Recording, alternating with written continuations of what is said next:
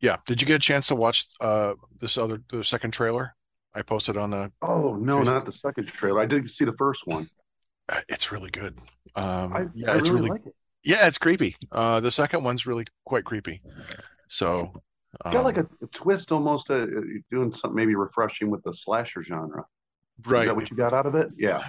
He's totally a slasher fan. That's why I want to talk to him about. I love indie filmmakers. Movie makers. Yeah. When it's done right, it's magnificent. When it's not, yeah. Yeah, I mean, I know I make schlock and I make no excuses for it. I'm okay with that. I'm all Right. right with that. Mhm. These are meant to be cheesy movies. And hey, what do you want for Absolutely. $135? Right on, man. But I They're think masterpieces. they're still fun.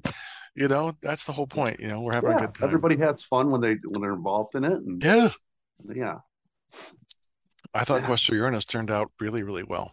Oh yeah. I mean, I was so happy with it. So I don't know if you noticed, I got some new background stuff going on in the Oh. back. Yeah. Oh wow. Yeah. I Nice. got that's the mummy that Sean Kennedy drew, Dr. Tar's Feather. Oh yeah. And then War of the Gargantuas, Shin Godzilla, and then Johnny Sacco, and there's other ones. Hey Isaiah, how's it going, man? Hey, how are you doing? Doing well. Nice to meet you. Nice to meet you guys Hi, as Isaiah. Nice to well. meet you. Hey, nice to meet you. We are going to have a good time today.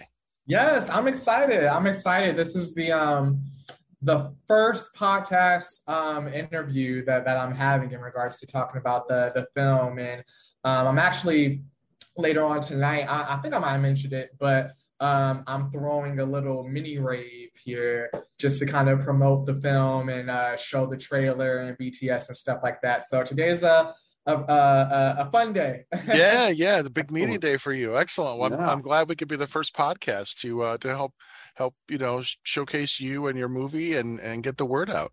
For sure, for sure. Thank you so much. Yeah. Where are you located? I am based in Atlanta, Georgia. Oh, okay.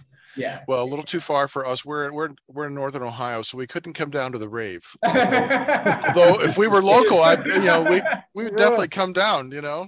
Awesome. Yeah. Maybe next time. Next time. Yes. Yeah. Crash the party. Yeah. That's Yeah. right. That's right.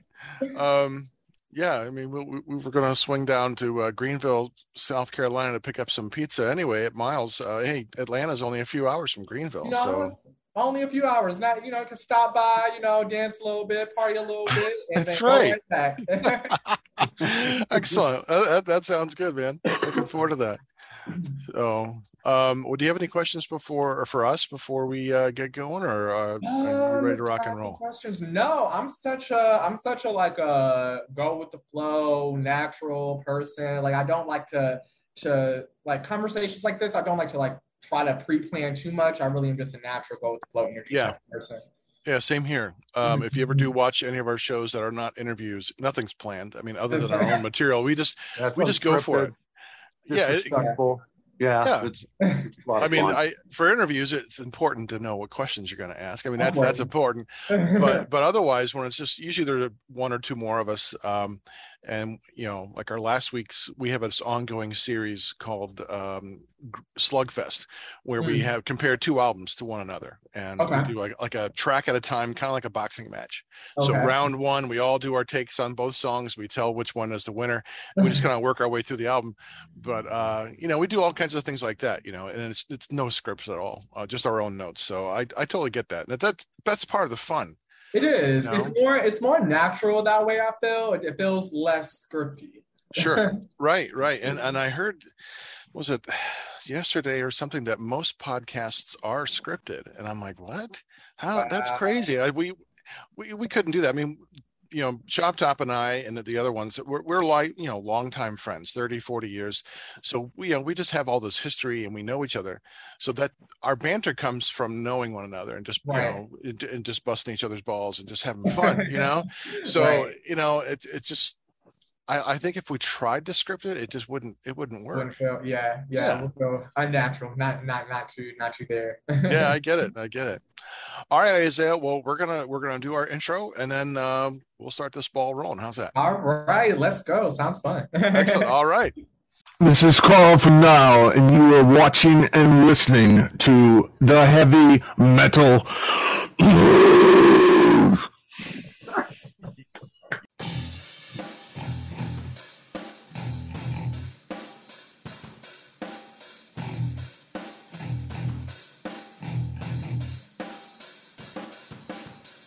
I am Montag, master of illusion. What goes up must come down, but not always. Hey, this is Chop Top. Keep it heavy and horrifying. And you are watching and listening to Heavy Metal Horror. Oh, kiddies, we've got a great show for you today. We've got indie horror filmmaker, writer, producer, actor, Isaiah Rice. Isaiah, welcome to Heavy Metal Horror. Awesome. Thank you guys so much. Wow, that was the intro. Wow. Like I was like, oh, wow, actor, writer, producer. Oh my gosh. Thank you for that. I feel so special. You're welcome, man. He's ready to get out of the show now. No, I get it. I totally get where you're coming from, because I've done 3 indie low budget movies as well. They're comedy horrors. They're not straight horror like what you're doing. But the 2 movie posters behind me, these are posters from 2 of my movies. I've got Monster Party Beach, which is like a 60s bikini beach movie with a rubber suit monster, and then Quest for Uranus, which is like a 50s sci-fi, flick in black and white, but that one cost me $135 to make. I mean, that's how low the budget is. And that was buying a green screen. So and that covered all part of it was I co-starred in it. So yeah, Chop Top was in it. That like bought all the Uranutians costumes. I mean, hey, that went far. That $135 went a long way.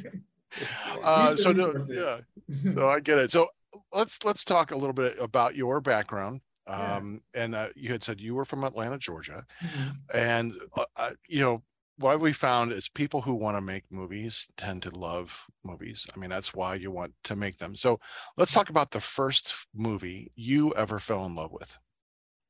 Ooh, the first movie, I'm of course I'm gonna go with the first horror movie. The first horror movie that I fell in love with, only because I distinctively remember watching it in theaters with my parents, was Scream. That movie came out in 1996. I was born in 1993. So I distinctively remember being in the movie theater with my parents and watching it. And I don't know if that's bad parenting on their part for letting a 3-year-old watch a horror. I was like doing the math, like, wait a minute. You were 3 watching Scream? Yeah, that's fantastic. Yeah, those are wonderful parents. That's right. Yeah, man. Yeah, no. So I remember that was kind of like the first horror movie that I fell in love with, and I think I fell in love with it honestly because it was just so. Slashers just were so entertaining to me at a young age. I mean, especially in the 90s. I think slasher movies in the 90s kind of revamped a little bit, I think from the 80s. Yeah. So I felt like Scream was kind of like the first horror film that I saw, and I was like, wow, like this mass killer and the story's so good, and there's running and there's screaming, and it's like you don't know who it is, and the storyline. So I just really kind of fell in love with slashers. So I mean, the 1990s slashers, I mean, I just love so much. So Scream, I Know You Did Last Summer, Urban Legend, The Faculty, Halloween H2O. I mean, I think that period in time, I believe Kevin Wilson, I believe, he was writing all those, a lot of those main projects. So Scream was kind of like the first horror movie, slasher movie that I watched, and I was like, wow, I really enjoy horror movies. Nice. So is that your favorite movie now, Scream, or if not, what is your favorite movie? Oh, gosh, what is my that's a hard one. It doesn't have to be horror; it could be any genre. My favorite movie. That's hard to say. I'm a say I'm gonna just keep it with Scream. I'm gonna keep it with Scream, the Sure. original, the original. I'm not going to talk about All the sequels. Yeah, I haven't seen like the last two. I didn't even know they kept on making them. I'm like, what? There's another Scream? Wow. Like I just kind of lost touch yeah, with it. But that first one's really great. yeah. Wes I think Craven. It's funny. It pulls you in. It's self-aware. It kind of breaks that. It doesn't quite break. It doesn't break the fourth wall, but the characters are self-aware about they're in a horror film. That's that kind of self-reflexivity. To bring in an academic term. That's what that makes it fun. But yeah, and one thing I noticed about the '90s slasher films, they are considerably less bloody than the '80s ones. So you think of like Friday the 13th, which is just like a gore fest. Yeah. I mean, it's like these shots, like the literal, like the money shots are like the blood spurts and the gore and viscera coming out, and then Scream is fairly bloodless. I mean, not really too bloody at all. At least it's not gratuitous. Yeah, like watching that, like watching it now, and thinking about all the special effects we have today and the gore. You think of stuff like Saw. I feel like what made that movie still so popular. I really think it was the storyline, and just it had a very kind of tongue-in-cheek aspect to it, to where it didn't need to be, I think, as gory as like the slasher movies that were present in the 1980s. I think it was present in the 1980s because it really, the late 1970s, 1980s, when it came to slasher movies, that was kind of like the first depiction of really kind of showing this new genre in horror. And I think that gore was kind of like a shock factor. It kind of like made people disgusted, like, oh my gosh, I can't believe they're depicting this on film, but it also made them want to go see it as well. Sure. I mean, when I was a kid, I saw the movie Scanners when I was like in 8th grade. I don't know if you've ever seen Scanners or not, Isaiah. No, okay. It's about people who have telepathic and telekinetic abilities. And there's this one scene where they can affect physical bodies. And there's a scene, I won't spoil it all for you, like when it happens. But there's a scene where one scanner blows this other person's head up. It just shows it, like just utter like blows. And I was like 13 years old, and I'm like, oh my God. And I grew up watching horror from my earliest days, watching Universal Horror and Hammer Horror. But this, I'm like, oh fuck, I want to learn how to do that. I want to blow people's heads up, with and learn like makeup effects. So I was obsessed with anything I could watch, all the gore effects, anything like that, because I wanted to figure out how it's done. So I totally get that. That's why the main difference we see in these movies, they're not as bloody, but the suspense is still there. Yeah. And the tension is still there, which is really fun. So well, now that we got your favorite film, what is your least favorite movie? My least favorite movie? Oh gosh. My least favorite movie. My least favorite film, honestly, I would say, okay. It's a part of a trilogy. I'll Always Know What You Did Last Summer. It's the third movie from the I Know What You Did Last Summer franchise. And this is why it's not my favorite, and sometimes why I feel like when we get into the sequels and the trilogies, it can be a hit or miss. The first two I felt like were great. I love the storyline. Very similar to Scream, that whole like kind of who did it. I love the sequel because it starred Brandy in it. It was for me as a kid kind of seeing at that time in the 90s, I mean, Brandy was like this big R&B sensation. So to kind of see someone I related to be in this slasher horror movie, it was like, oh, that's so cool. But I'll Always Know What You Did Last Summer. That was my least favorite, honestly, because I just felt like they were not really trying to kind of keep that same suspense and energy that I felt like was present with the first two. And I think sometimes, honestly, that can kind of be a bigger critique on when we do these kind of sequels and trilogies that go straight to DVD. Sure.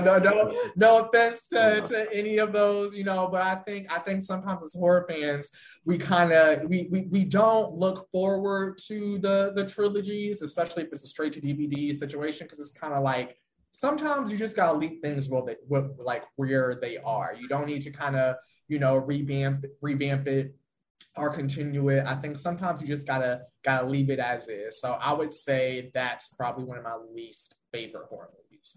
Okay. Yeah, it makes sense. I didn't know there was a third one. I've seen the first two, but I didn't know there was a third one. And I was there mostly for Jennifer Love Hewitt. So, I can right, see pretty that. much.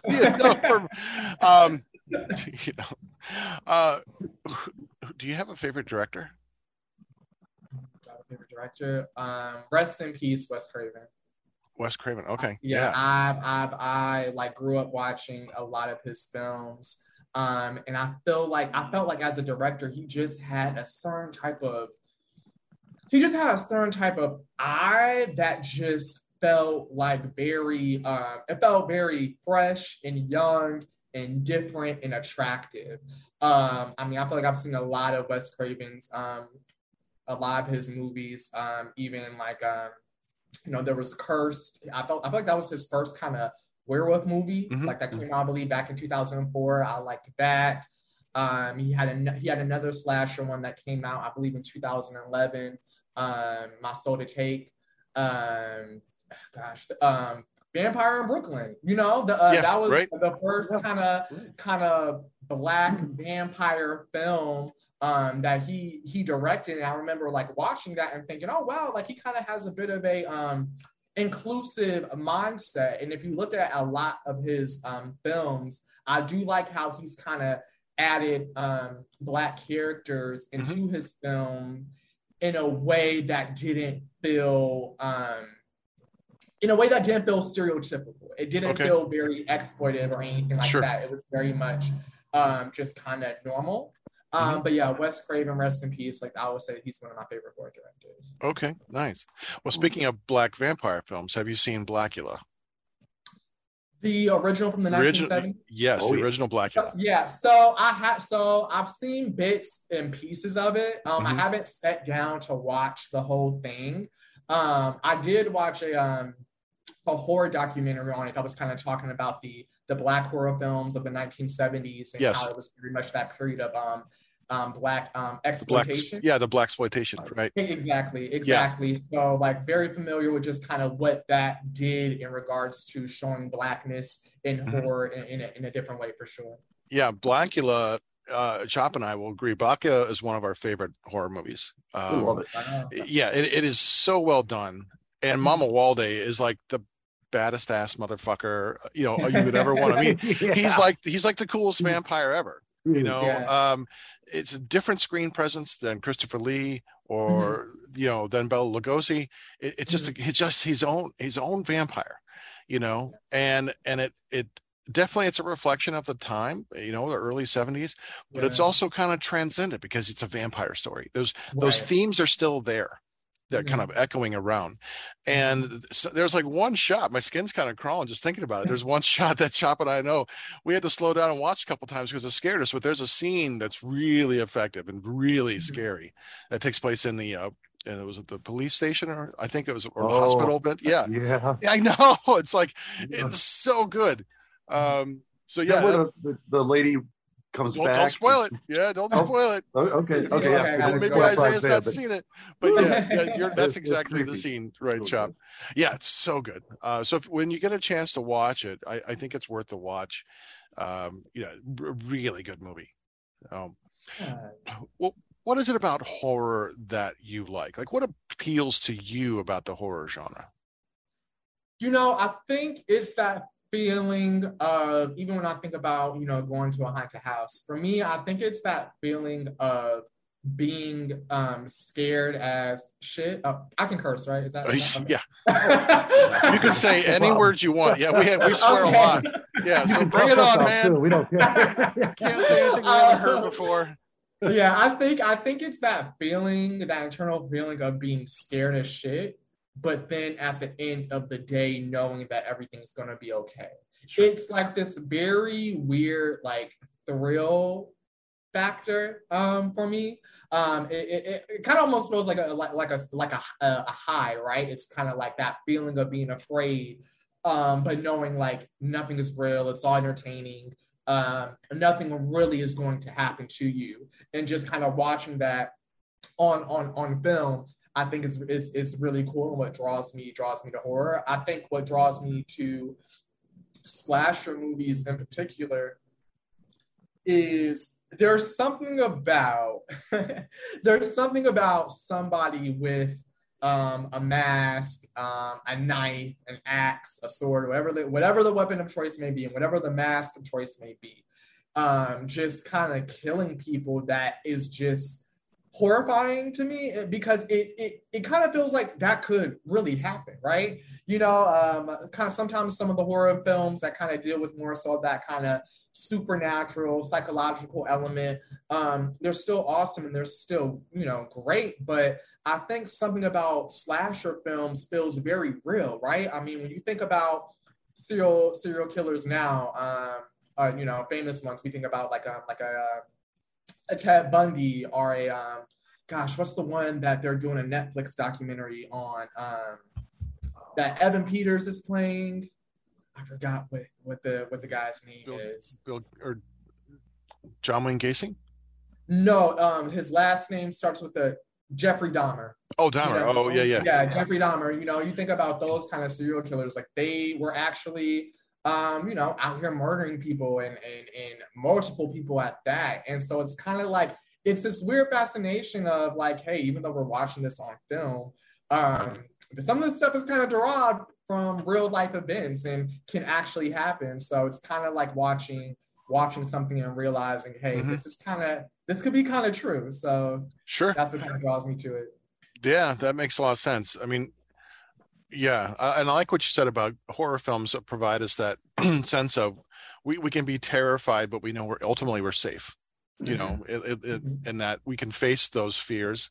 And ultimately, all horror films are about confronting our own death, our own mortality in a number of grisly ways, Right. And just so that we can kind of live through that and come through it feeling, okay, well, at least, yeah, there are things that are bad in my life, but I'm not like that poor sucker who was getting chopped up, Right.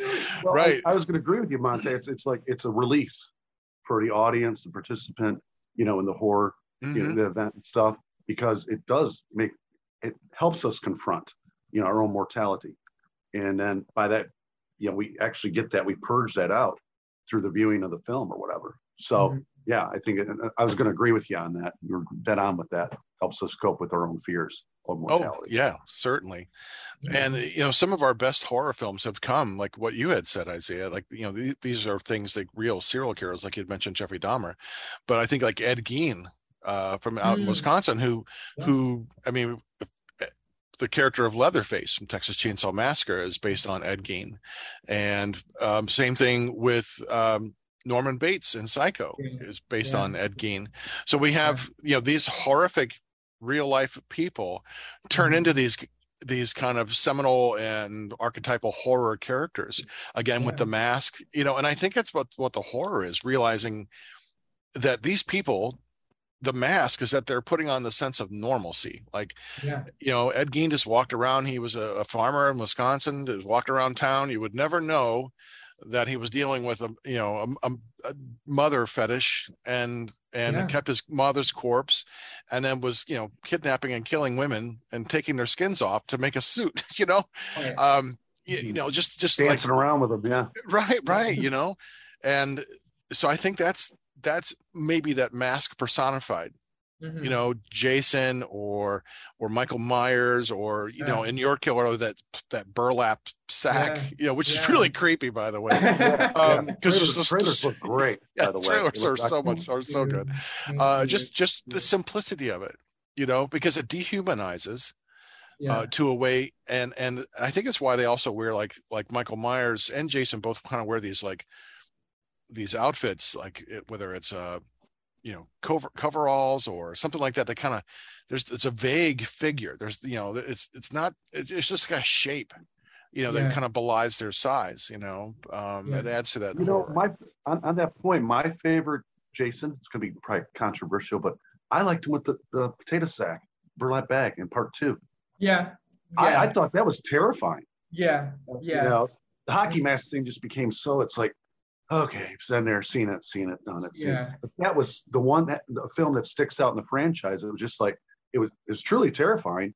And it was such a cool look for him. So I really liked that. Sorry to interrupt, but No. Hey. Yeah, I good. agree with that. Part 1, part 2, yeah. And then everything I think after that felt very like kind of what you said.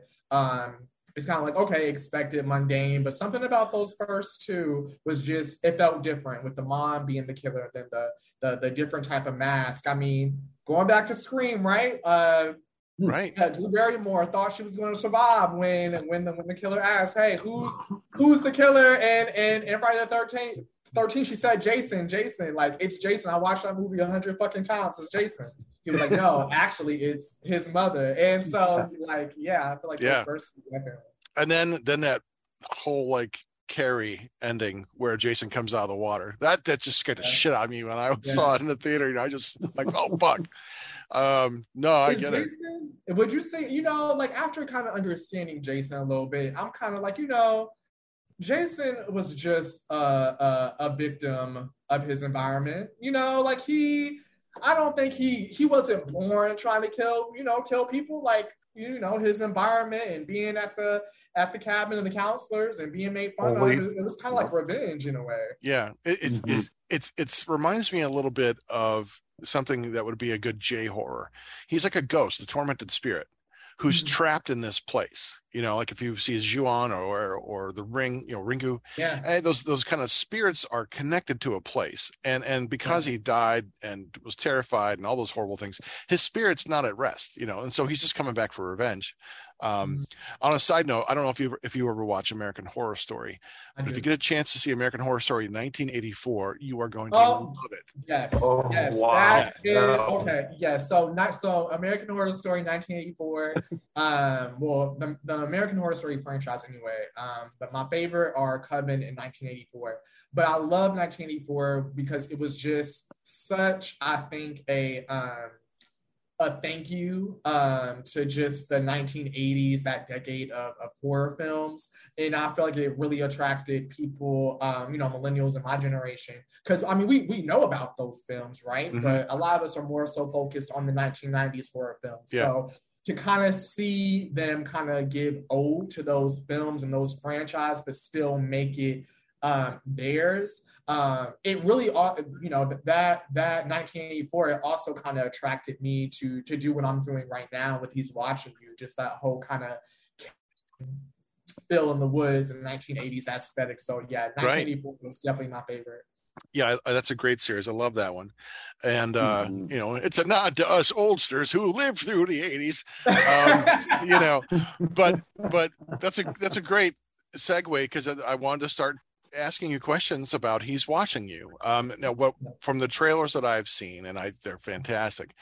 It definitely has the hallmarks of an 80s slasher film. I mean, the setting, you got a cabin in the woods. I mean, you can't get any more 80s slasher than a cabin in the woods. And then the music is so spot on that to make it feel like, okay, we've stepped back in a time machine. We've gone back 35, 40 years, and we are back at Camp Crystal Lake in a whole new way.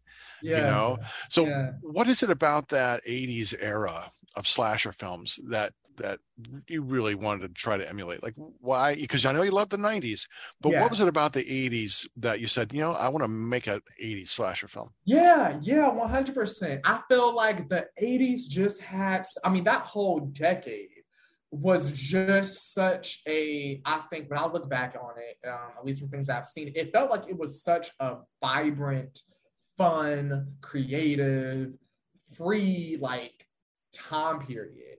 And with the horror movies that came out at that time, they were just so gory and raw, but I felt like they were gory and raw on a low budget.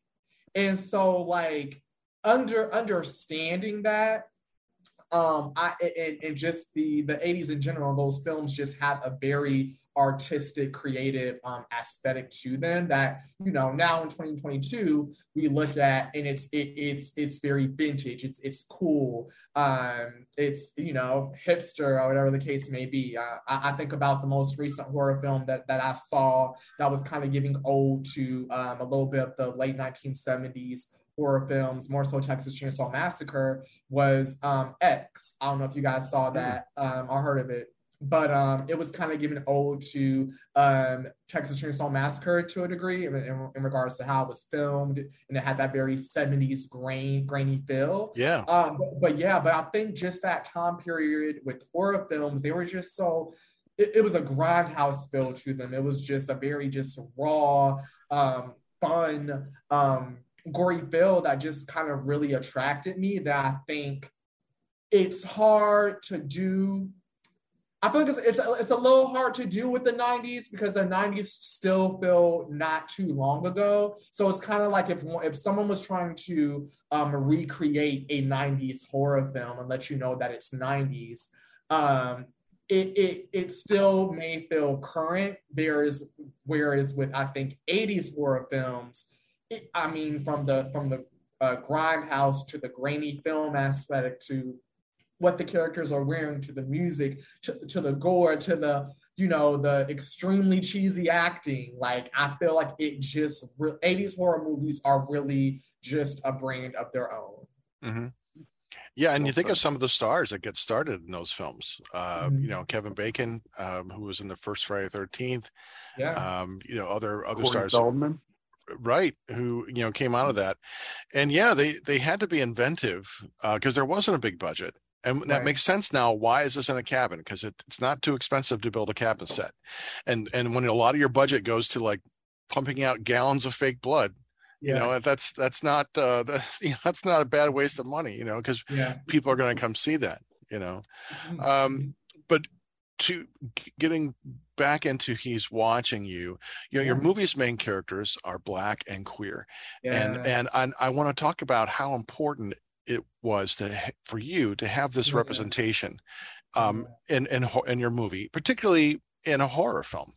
No, that was so key for me, right? Because as kind of mentioning in the conversation earlier, you know, I am this, you know, Black gay man who grew up watching horror movies that his parents let him watch at 3 years old, you know? So like, you know, it was something that I think, you know, isn't really kind of spoken about in regards to, you know, Black people who love horror and love horror in regards to the films that are very classic and that are stereotyped to have more of a wider audience, right?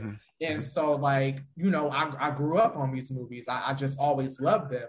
And I just remember, you know, watching them and just getting excited anytime I saw someone who looked like me, not only in the film, but then also survived too, right? So, sure, because that becomes a trope.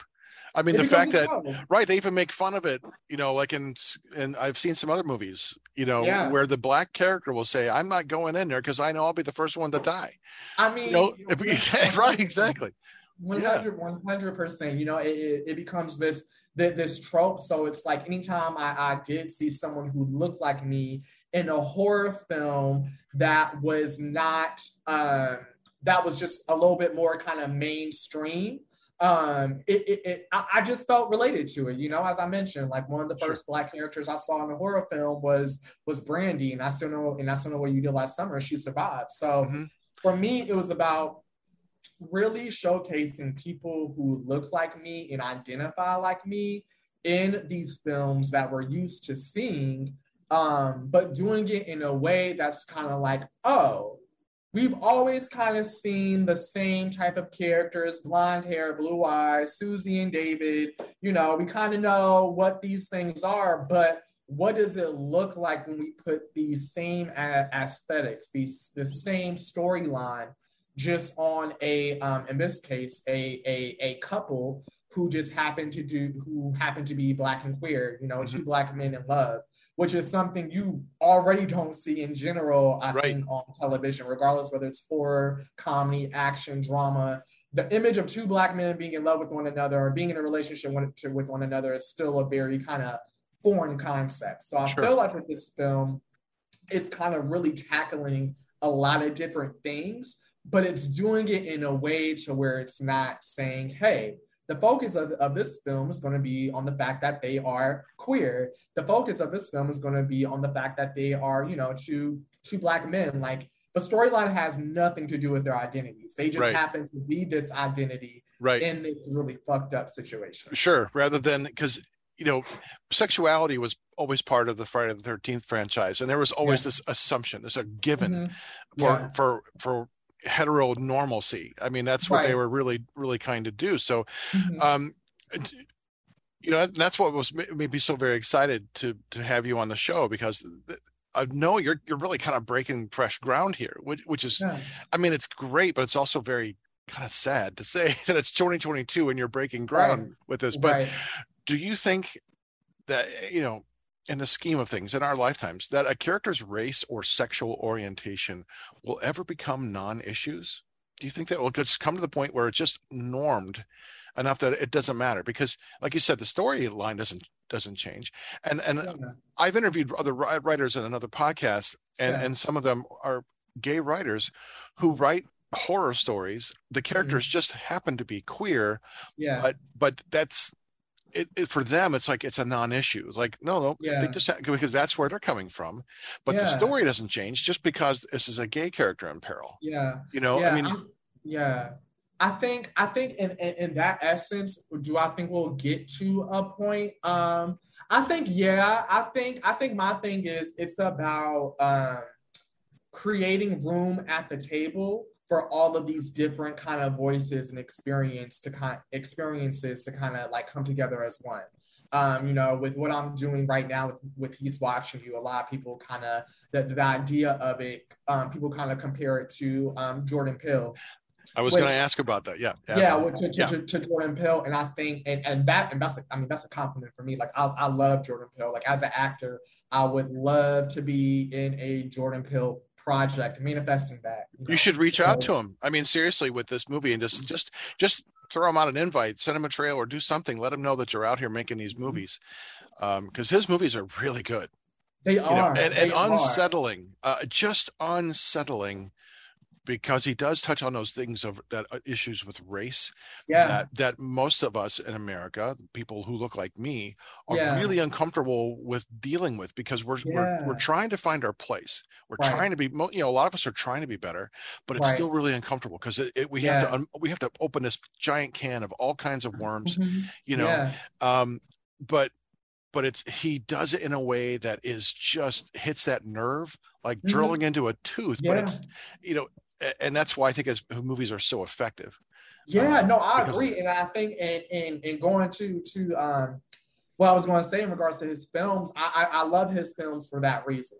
I think Jordan Peele, and anything he does, he's found his voice in saying, hey, not only am I going to normalize Black bodies and now people of color, because even in Nope, some of the other main characters was a Latino guy, I believe, and an Asian man. So like you're putting these bodies in these horror films that we really haven't seen before, and so it feels like he's always going to have a social, racial, political understatement behind it, which I think is so dope.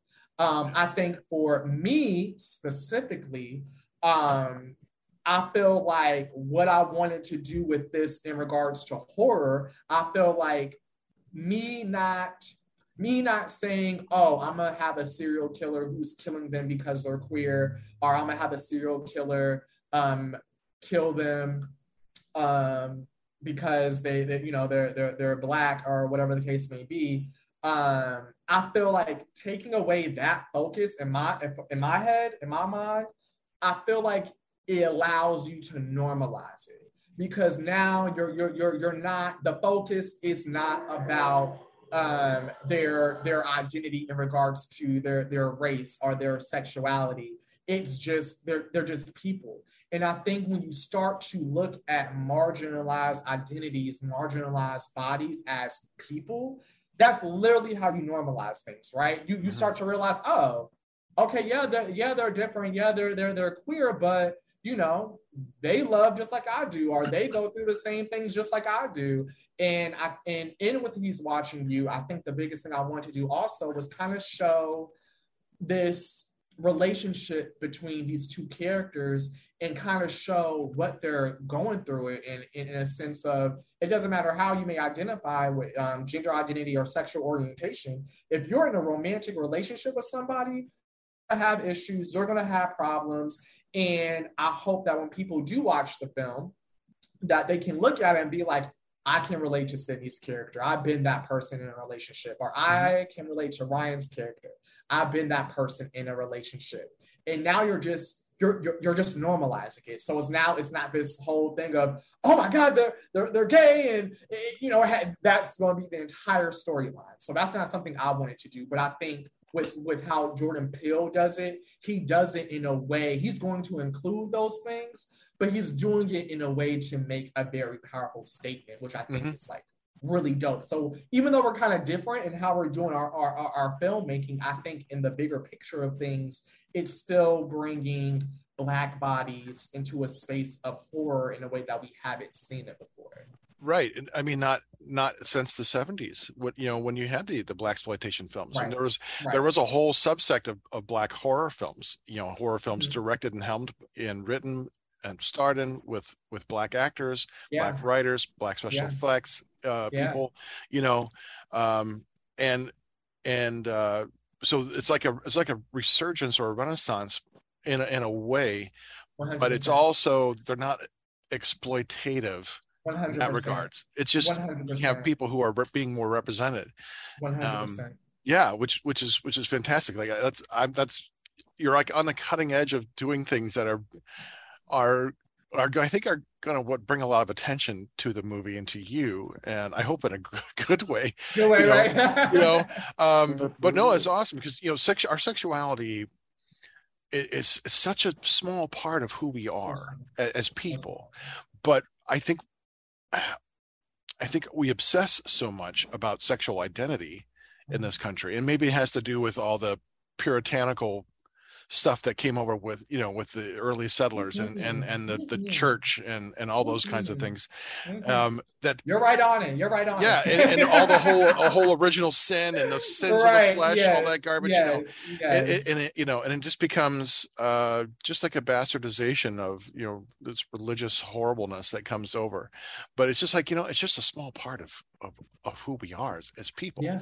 Just like someone liking a sports team and someone not liking sports at all, that's a slim sliver of who they are.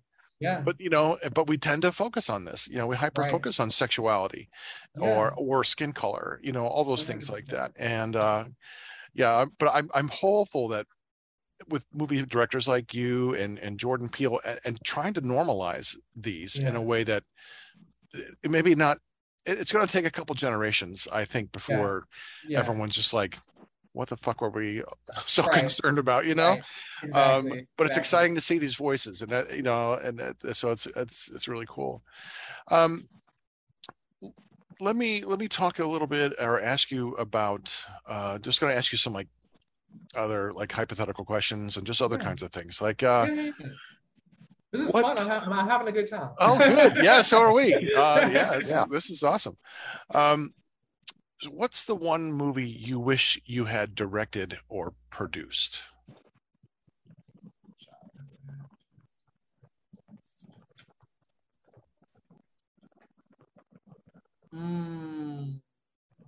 Oh, Jeepers Creepers. Oh, okay. Be eating you. Creepers. Yeah. Yeah. Gosh,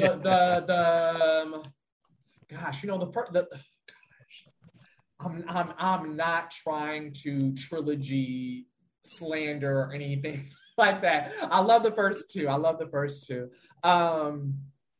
would say if I could have written that one, what I probably would have done is I would have, of course, kept the same storyline, but I would have loved to see that be in the first one, the brother and sister, if it was, kind of my brand. Oh, let's switch it up.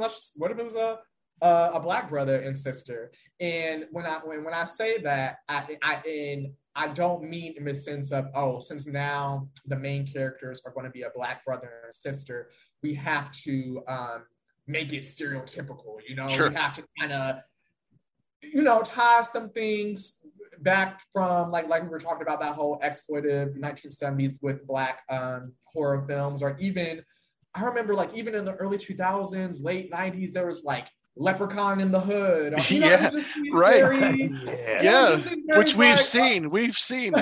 Yeah, one was it who was it? Because he pulls a knife out of his afro. Was it Snoop Dogg, or who was it playing him? I forget who it was. Was it Leprechaun in the Hood too? Or was it Tales in the Hood? There was someone who pulls out this huge machete. Yeah. I'm like, oh man, come on, man. It just feels. I know it was a parody. It almost became parody. Yeah. It's like okay, we're doing this for comic effect, right? Right. Yeah, but I would say I feel like that would be kind of cool to see that be a focus on just a regular black brother and sister, and like maybe how they navigated that horror of this like creature just like trying to attack them. Because I feel like I said, for me, I'll literally, and it's so simple, but I'll literally just look at these horror films that I love, and I'm just like, what would this look like if it were, a black lead or a black couple or people of color, and just keep the same aesthetic, keep the same story, keep the same cinematography, keep all of that. Just they just happen to be this identity. And I think that just would have been, I don't know, I feel like that would have been so fun to see, just a dynamic between a black brother and sister, and kind of like this horror film like Jeepers Creepers. I think that would be fun. Oh yeah, nice. What A-list actor would you really love to score for your next movie?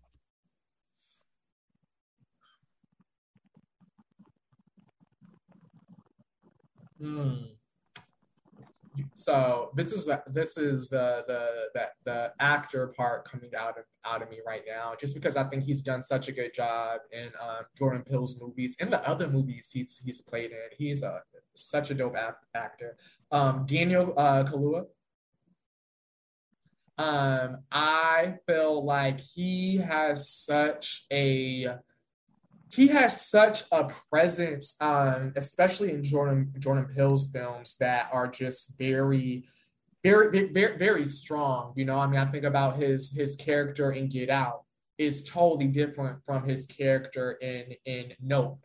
And he just is so like, he really knows his characters, and he's so in tune with who they are as people, and just how not only how it develops to the story, but also kind of representing a certain type of black man, right? Like I feel like some black men can watch him in these movies and feel like I feel connected to that character. I feel like if I was in his shoes, I would say something like that. Like I remember one of his lines in Get Out was, if I'm around white people too long, I get uncomfortable.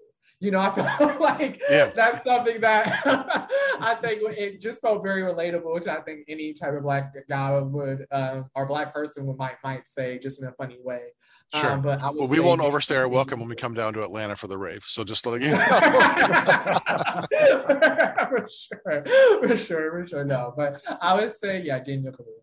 Okay, cool. What do you like most about being an indie movie maker? I think putting my voice out there. I think putting my voice out there in a way that hasn't been seen before. I feel like, and hopefully this doesn't sound too arrogant, but I do really feel like what I'm trying to create, when I'm trying to be a part of, the things I would love to act in, they're very simple. But it's like we've been so normalized to see one type of vision. It's kind of like those little simple things of just switching something around just make a complete big difference.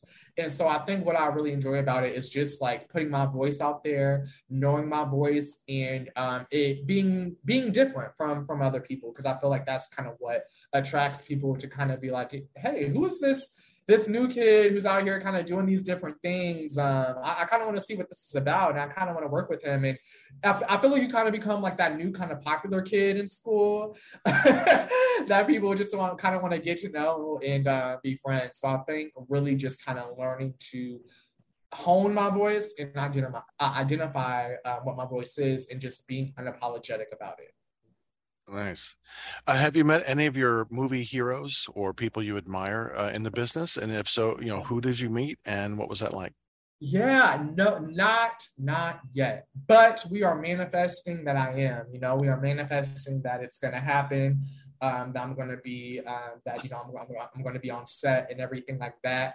I think, like I said originally, I do enjoy the filmmaking aspect, but I think what really got me into filmmaking was being like, I'm not seeing people who look like me or identify like me, and rather than wait for somebody to do it, why don't I just do it? Because if I wait, who knows how long or if even when it could happen. So I'm definitely manifesting. Like I said, I would love to be to act in the Jordan Peele project.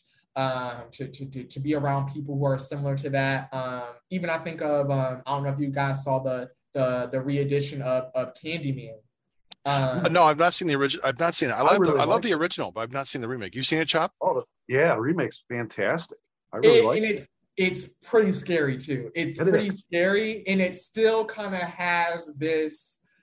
Of course, with Jordan Peele, right? And side note, this was also the first mainstream horror film that was directed by a Black woman. So that even that was breaking ground. But like, just to be in a team of people who are really kind of breaking that ground in regards to Blackness and horror and telling these different stories, like I really, really, really, really hope I can work and be on set with them. Mm-hmm. Yeah, that was a refreshing surprise. The reimagining remake of that, I really enjoyed that. I was going in not getting my hopes up, because a lot of times those are really bad, regardless, And I was really freshly surprised. And yeah, you're right. There were some very scary sequences in that remake. So yeah, because the first one is so creepy, and it builds on itself, and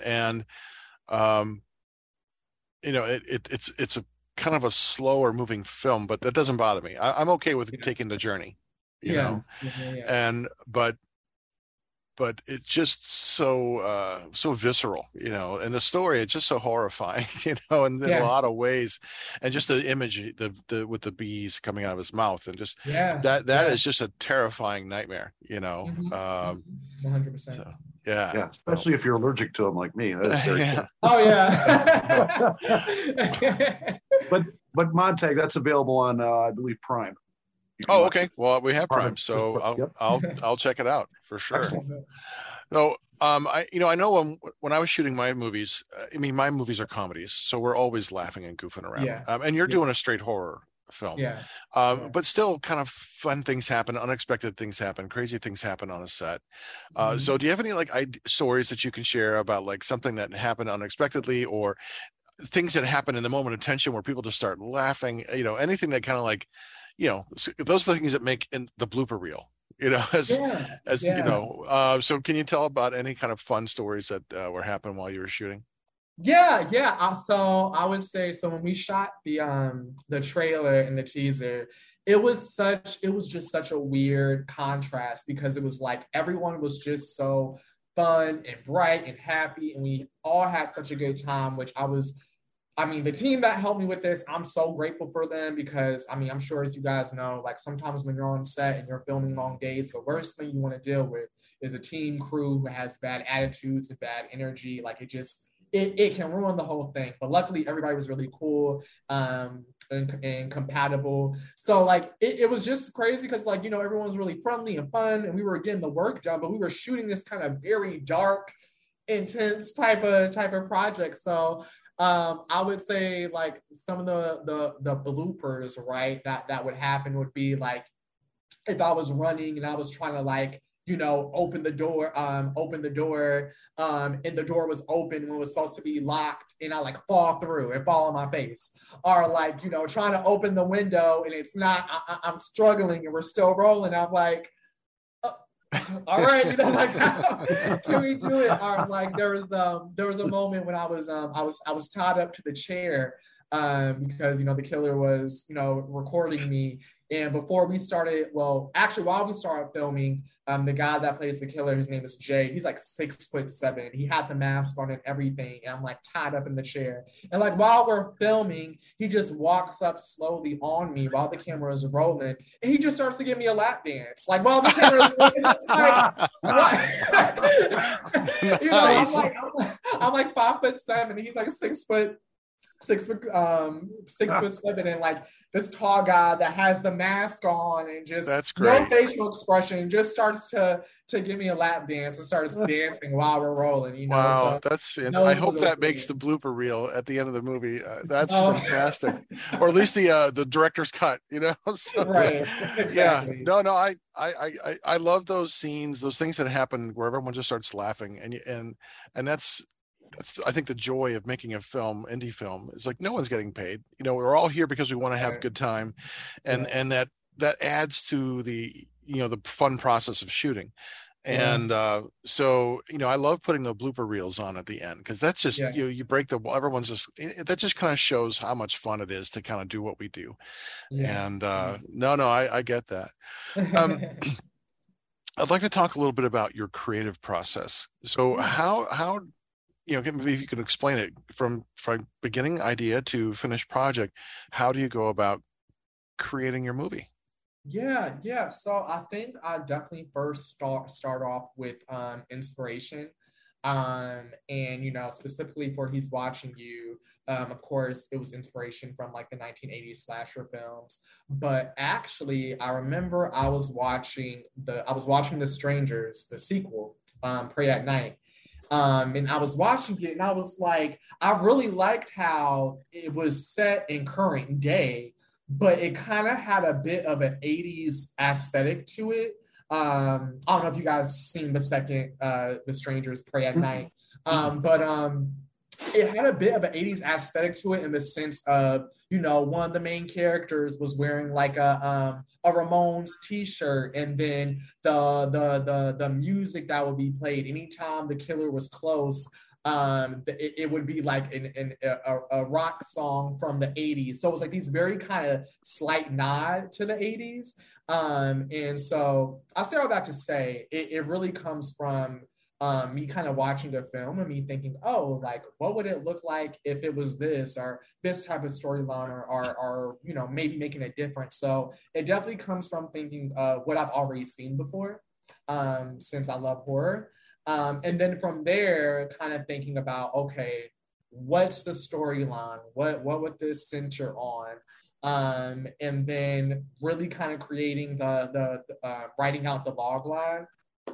And once I write that out, just really kind of everything I write from there in the script, just making sure it's connecting to whatever that log line is or whatever the engine is of the project. And I think about the characters in it, right? I think about who these characters are, what their background is, what the story is outside of this just being a horror project, because I think, of course, we love the screaming and the running and the stabbing and the gore, but I feel like a lot of really good movies, especially horror movies, they have that, but then they have like story B, which is kind of like the real kind of situation, right? If we think about Scream, of course, the real human situation in that film was we have a 17-year-old who's dealing with the fact that her mom is dead and was murdered, and just the gossip that came around that and things like that. So just kind of dealing with that on a human basis of I'm a teenager, I just lost my mom, and there's a lot of gossip around that, and I don't know how to deal with that. On top of now you're dealing with this mass killer that's trying to kill you and your friends. Yeah, and then trying to navigate the complexities of high school, when you feel like you're the only one who doesn't have their shit together. Exactly. Right, exactly. So basically having a subplot, You got plot A, you got plot B underlying as well. So really kind of putting that in there. And so once I know the who the characters are, their backstory, I kind of just do a quick little outline of how I want it to go. Just like bullet point by bullet point. And then once I kind of have this completed outline bullet point, I just start typing, just start writing. Nice. Excellent. Are there any other genres of movies that you would like to make after this is finished? I feel like, so I really like A24. And I really like what they do in regards to like drama.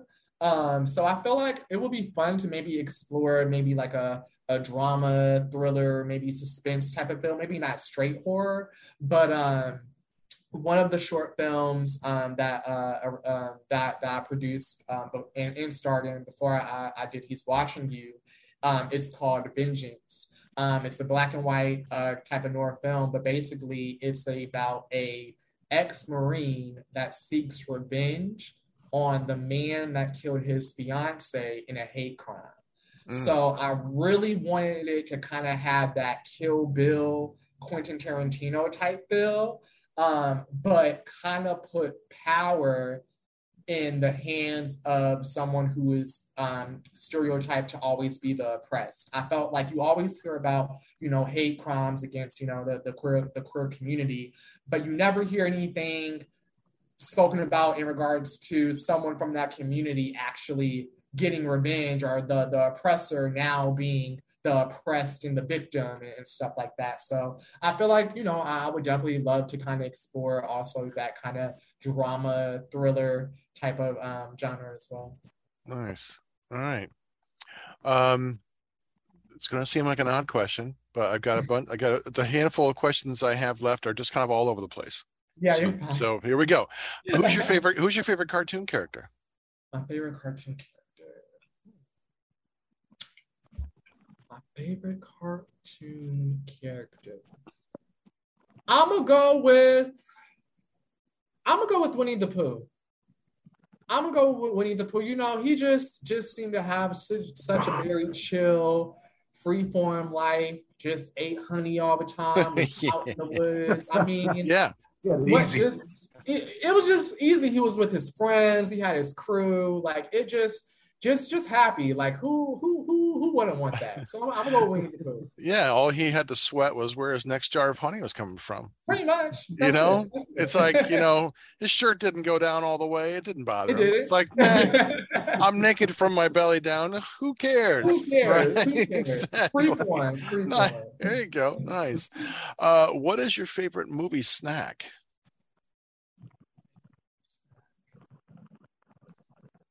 I'm not going to say popcorn because I think that's too traditional.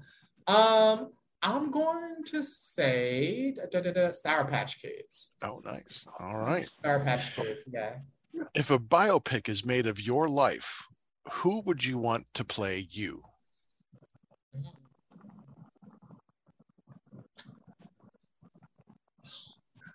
Ooh,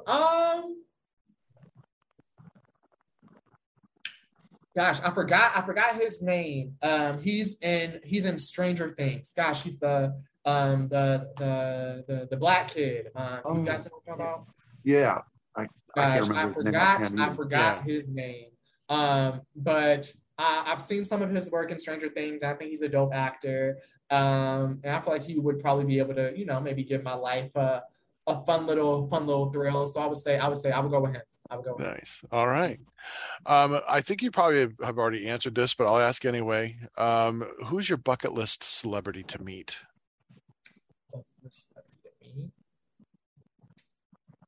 Outside of Jordan Peele, I'm gonna say Issa Rae. I'm gonna say, and Issa Rae's like not even.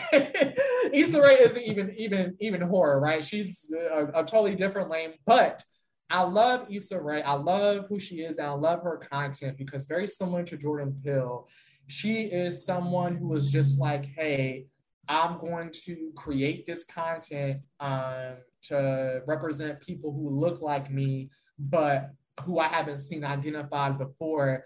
I'm gonna make it real. I'm gonna make it authentic and hope people relate to it. Hope an audience relates to it. And now she's like this. She had her own hit show on HBO, Insecure, which was awesome. I love Insecure. As an actor, I would love to be in a show like Insecure as well. She's out here producing other content and whatnot. So I would definitely say Issa Rae. All right. What would you tell your childhood self about being a movie producer?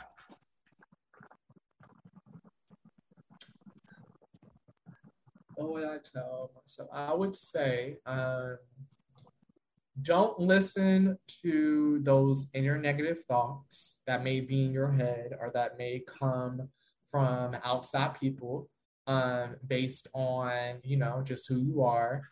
And just remember to move through all of these spaces, acting, writing, directing, just all those spaces. Just move through those spaces as a bad bitch. Yeah. Hey, there's a reason why we have two middle fingers, and so we don't wear the one out, Exactly. Yeah, there we go. Nice. Yeah. We're all fans of something. All of us are movie fans here. Do you have a favorite piece of memorabilia that you bought at a convention, or that someone gave to you, or that you bought somewhere? Do you have something that reminds you of what it is that you like about horror movies? Oh, I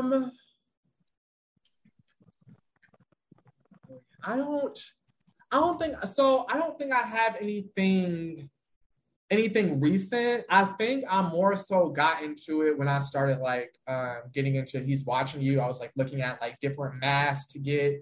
And fun fact, the knife that is used in the trailer, in the film, is actually a replica of the same knife that was used in Halloween 2, the sequel.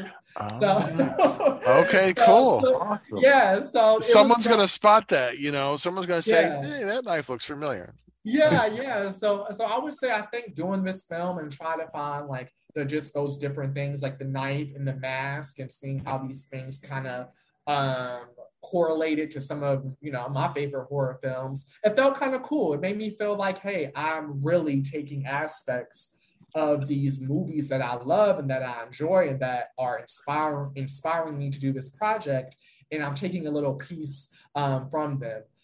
Even one of the main characters in He's Watching You, the couple, my character, his name is Sydney.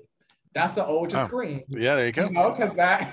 Yeah, exactly. Yeah, so the first kind of horror film that I watched, it being Scream, and me thinking, hey, what if Sydney can be a male's name? Taking that type of little ode. So yeah. Nice. All right. We're down to just a few questions left, Isaiah. So, when you're not making movies, what kinds of things do you do for fun? So if I'm not doing that, if I'm not, acting and, making films, I do enjoy going to the gym. I do like to work out, but that's because in my head, I feel like one day I'm a book a role, and I'm gonna be like a Black queer version of Buffy the Vampire Slayer. So I just feel like I'm mentally preparing my body for that role. Yeah, there you go. But outside of that, I actually also enjoy dancing. Fun fact, before I even got into acting and filmmaking, I was a dancer. I was a dance major in college, grew up dancing, did things around, W. Allen Dance Academy and stuff like that. So I transitioned into film because I felt like I could say more and do more. But I still enjoy dancing, having a good time. I mean, I'm throwing a rave tonight. Why would I not enjoy it? Yeah. I just had an idea. If you ever do a parody film or a comedy horror, yeah, the main character has to be able to use dance moves to beat the bad guy. Oh, that would be awesome. Or there is a dance off, there has to be a dance off, something like that.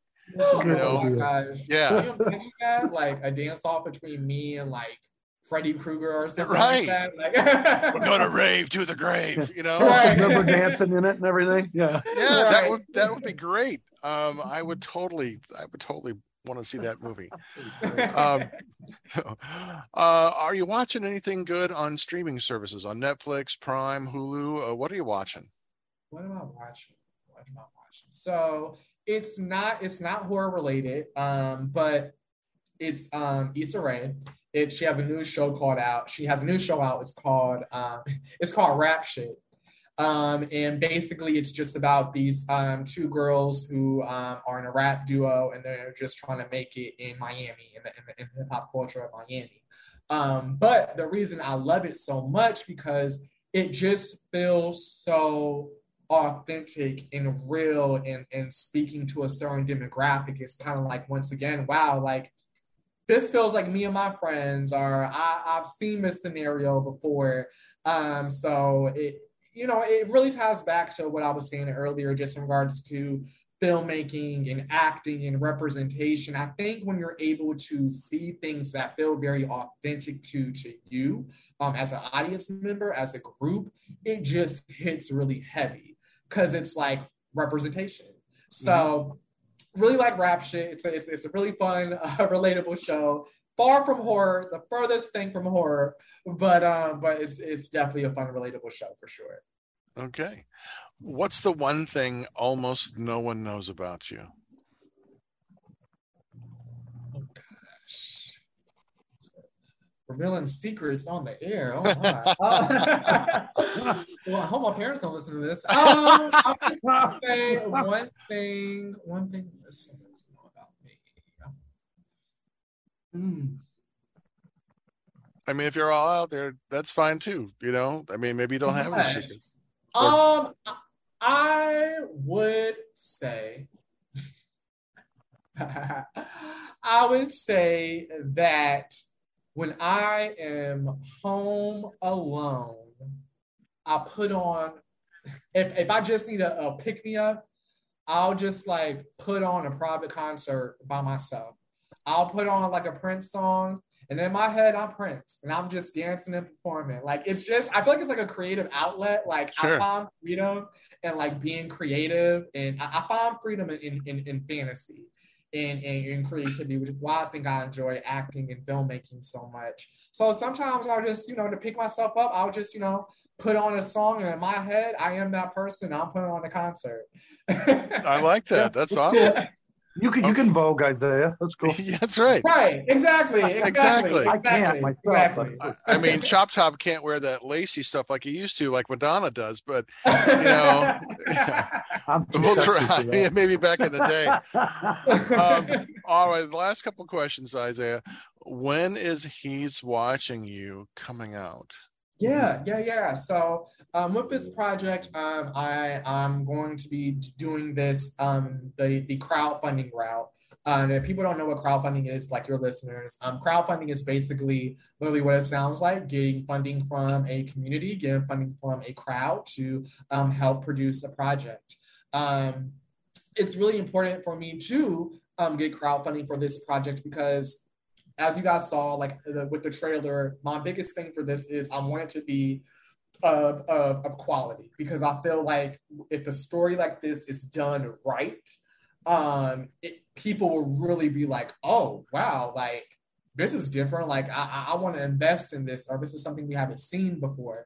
So, and just the crew that's involved with it. Of course, their rate as well. So it's really important for me to do crowdfunding for this. So I say that to say, I'm working on the campaign right now, finalizing it, and planning to have it be released and live late September, early October. So pretty much the fall Halloween time frame is when the campaign is going to be live, and being able to receive donations and things along those lines. So say that to say, have the campaign be live for about a month and a half, 2 months, October, November, manifesting that I will get, the funds needed to really kind of create this into a full short film. I would see us filming in the spring and planning to, have a release in September, and, putting her out to film festivals around the Halloween timeframe next year. That's excellent. So I'm going to, what crowdfunding platform will you be using? Will you be using which one are you going to be using? Yeah. So again, So people want to contribute. Yeah. I want to say, how can they help you get this movie going? Totally. Where can they go to throw their money at you and say, take my money, I want my movie? No. So Seed and Spark is the platform I'm going to be using for He's Watching You. Once again, listeners, Seed and Spark, He's Watching You. And what I really like about Seed and Spark is their whole goal really is to help filmmakers really gain donations to produce their film. So what it is, you create the campaign, you send it to them, they then review it, and then based on what what the budget is and what you need, they then send you back some comments and critique and say, hey, we suggest that you do it this way, or maybe add this, or maybe make this more clear. And research shows that people who follow our comments and critique usually get the funding that they need. So Seed and Spark is what I'm going to be using. And once they kind of give me the feedback on the campaign, of course, make it live. If anyone does want to just kind of stay up to date with just kind of what's going on currently before the campaign becomes live, we do have the Instagram page as well. He's Watching You Film. Of course, you guys follow it, so I'm sure you can include that. Sure. They probably with text and whatnot. But if you want to follow that Instagram page, you definitely can. But yeah, definitely in the fall, it's going to be Halloween time. It's going to be live on Seed and Spark. Nice. And then eventually it'll come out like a straight to video release or like a DVD, or will it be other formats? Streaming? My goal for this is actually, I really want to push this in on the short film festival route. I really want to push this to a lot of film festivals, major film festivals at that, like Tribeca and Sundance, because I do feel that with the subject matter of it, if it's done in a very professional way, I truly feel like it's going to gain a lot of attention. Like that's just kind of how I feel. I think so. And just in my head, like I feel like somebody like a Jordan Peele or an A24 would look at this and be like, this idea was dope as a short film. Now let's see what this is like as a full film. Yeah. And so my goal, definitely nothing against, putting it out on streaming services, but the goal for this is to get it to have more publicity and more notoriety, and really pushing out to some of these major film festivals. Well, that's awesome. No, I love that. So if you ever do run into Jordan Peele, just put a good word in for us. Just say, hey, I know these guys. You might want to. That's right. Yeah. No, that's good. So the last thing I would like to ask you is if you wouldn't mind doing a bumper for us for the show. Like, this is Isaiah Rice of He's Watching You, and you are watching and listening to Heavy Metal Horror. Would you mind doing that? Something like that for us? Of course. Yes. Excellent. Yes, all right. Yes. I'll let you have at it. All right. So what's up, everybody? My name is Isaiah Rice. I'm an actor, writer, producer. I love horror. I fucking love it. And I mean, you're listening to one of the best horror podcasts out there right now. I mean, tell your friends, tell your family. Like, it's amazing. If you don't know about it, get into it. It's the Heavy Metal Horror Podcast, y'all. Excellent. Thank you. That's like one of the best bumpers we've ever had. Yeah. So that's great. Thank you. So kind. Isaiah, thank you so much for spending an hour with us, hour and 15 minutes, and just having such a wonderful conversation and telling us all about yourself and your movie. This has been a really wonderful time. We've really enjoyed getting to know you. Yes. Thank you guys so much. I had such a good time. It was great to talk about the film, to talk about the project, to talk about my love for horror. I'll definitely keep you guys posted offline as well in regards to the campaign and things along those lines. And yeah, this was fun. I enjoyed it. I feel like I'm like really pepped up now for the rave later. So it's just gonna be a good day. It's just gonna be a good day. You need that energy. That's great. Yeah, we've been doing a lot more music shows lately, a lot of interviews, but we're, now we're entering into the fall. We'll be doing more horror stuff, but we try to do a balance, music, horror, so, you're welcome back anytime. If you just want to sit in and talk about horror films. Join us in. You're more than welcome to join us anytime. Awesome. So you are a true horror fan, your stuff. And which is great because you're one of us, Yes, you fit in so well, so that's great. So, well, we're going to do our commercial and we're going to get out of here. Awesome. Sounds good. You can find Heavy Metal Horror on unsaneradio.com, listen to full episodes, or download to your device. You can find us on Facebook, Heavy Metal Horror Podcast. On Instagram, look for Montag Lewis, one word. Our YouTube page, Heavy Metal Horror Podcast. Don't forget to hit the like and subscribe button. And we're now on Roku. Hotel Metal Jam. And if you know someone who would like us, tell them about us. This has been Montag, Master of Illusion. Chop Top. And you've been watching and listening to, all right, Isaiah, bring up the horns. All right. Heavy Metal Horror. Yeah. All right. This is Doug Helvering, and you have been listening to Heavy Metal Horror, the best podcast that you've never heard before.